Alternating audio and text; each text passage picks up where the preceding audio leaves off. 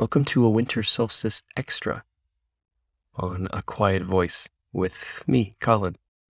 December 21st is the winter solstice. It is the shortest day and the longest night of the year. Even after living in Ireland for a few years, up in the northern latitudes, it is always a challenge between December, January, and February. As you wake up in darkness, the whole day just seems to move in a way that can be very scarce. You know that the light is there, but only for an hour or two, and sometimes the clouds can linger and spread like a blanket of gray for weeks on end. For me in Ireland, sunrise is 8:38 on December 21st, and the sun sets at 4:08. It's a full 9 hours and 30 minutes shorter than on the June solstice, which is pretty unbelievable. A full third of a day gone into darkness. Now I expect that this winter solstice won't be all dark because we're so close to the full moon. And the full moon always brings vigor to nights. The kind of night when you're at the pub on a Friday or Saturday and time just seems to be spread really thin as the night turns into one more drink, one more song, one more dance. You begin to feel the intensity, the transience of life, like some surging energy within your body as you realize that life is here today and gone tomorrow, perhaps. So embrace it. Embrace that glow that penetrates the darkness and lets you live within the nighttime. So the full moon will be lighting a lot of winter solstice this year. Perhaps that can cast some extra hope for this winter. The Celts and Irish people have observed the solstice for thousands of years. And you can't help but think how different it is now as the wind sucked heat through the doorframe cracks of old Irish homes. What would life have been like? Huddled inside, the fire, the only strength to the home. If the fire goes out, it's cold, and you're waking up with a creakiness to even young bones as the cold just sort of creates a rigidity to your body. It's probably a time to visit that sense of solitude and rest, maybe visit with neighbors and do all the things socializing that you couldn't do when you were working in the field. After the harvest of autumn, winter is a time when you test your preparations.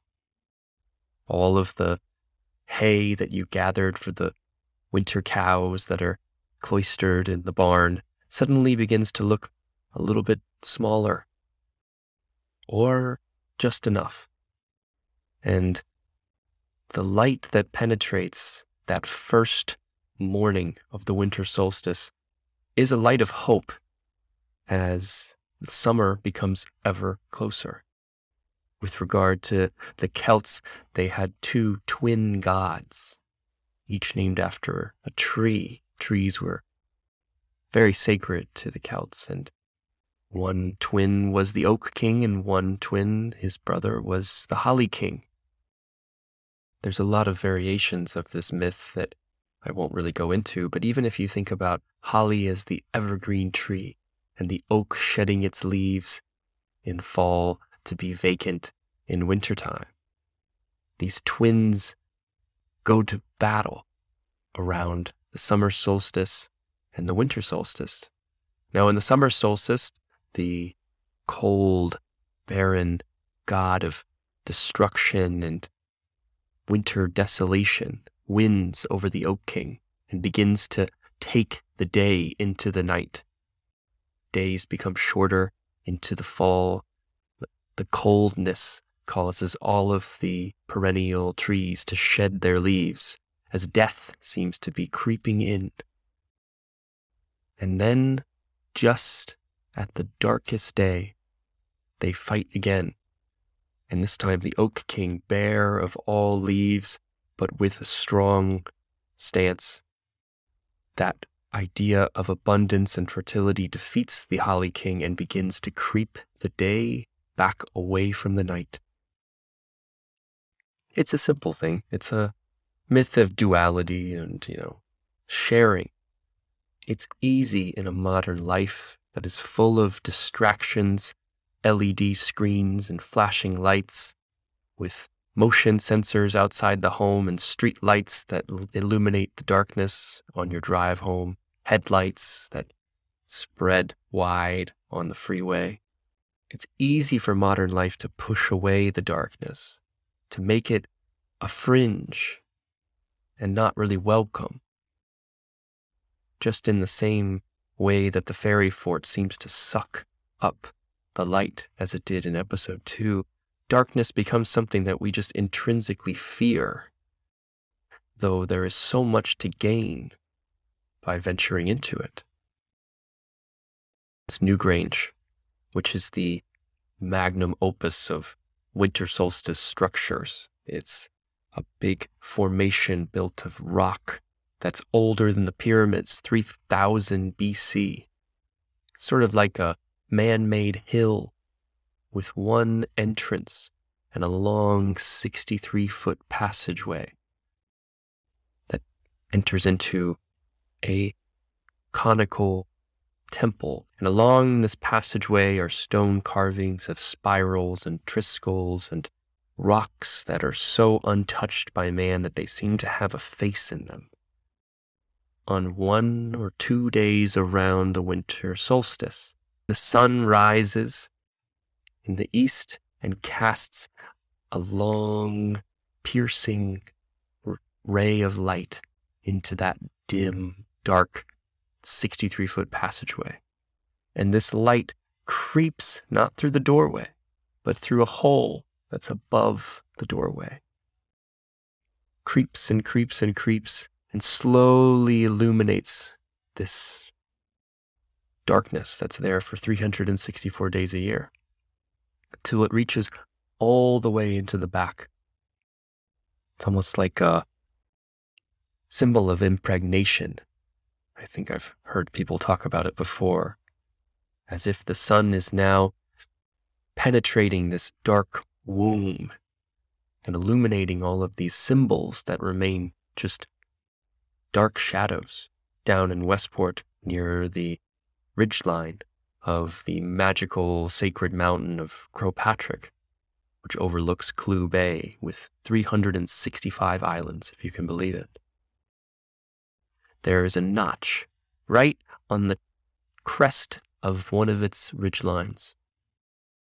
And there's a solstice complex, a line of about 3 or 4 big, massive boulders near a place where pre-pagan Neolithic people may have bathed or done fire ceremonies in a salt marsh. And this line of rocks points straight at the ridgeline to this little crest, this little smile in the mountain, where the sun descends at about 2 p.m.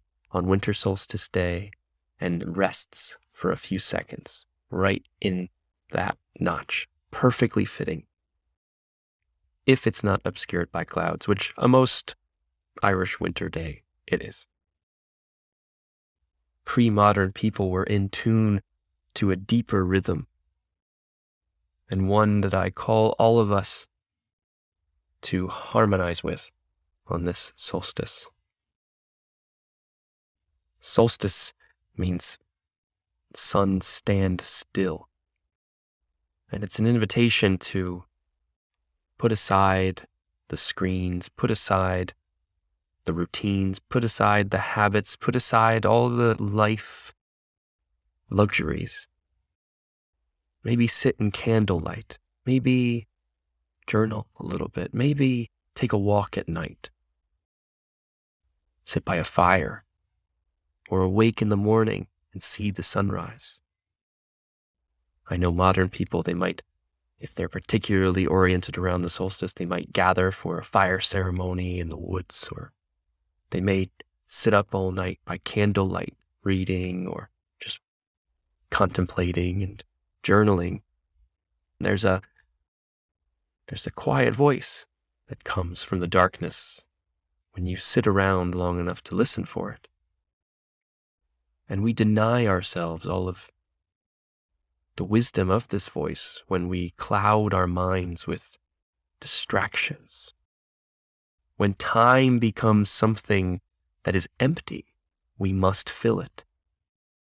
But if time is something that is everlasting, if time is like the sun standing still, and we can sink into the moment and not look for tomorrow, or not look for the next hour, or not look for the next thing to occupy us, what will we find? Maybe, like that ray of light penetrating that deep, dark passage at Newgrange, maybe we'll find ancient carvings, symbols, long-lost, dark messages, faces in the rock, messages from our own minds, maybe a creative spark or something from our childhood that we had forgotten. I invite you to do something, to begin a tradition, and really, in a modern context, begin to sink into the holiday season. Whether you're celebrating Hanukkah or Christmas or Yuletide or the New Year, the winter solstice can be the invitation, the first threshold, if you're not sick of hearing that word enough, the first threshold to that holiday season. Maybe if we can find a way to penetrate the dark aspects of ourselves and look at the darkness as a friend and brave when our bodies start to tense at a memory we don't like to remember, or a place that we go that makes us feel uncomfortable. If we breathe, if we allow for that contemplation and we allow for the safety to settle and for all of the fears, that mysteries, if we allow for all of the fears that percolate when we're in the darkness to dissipate, our bodies will be calm and we'll find answers to questions or new questions that we never thought we needed answers to. We'll illuminate dark passages and find symbols or hear a quiet voice. And even for a moment, those things might ripple out and last days, weeks, months. They'll penetrate our daylight hours in ways that we can't expect.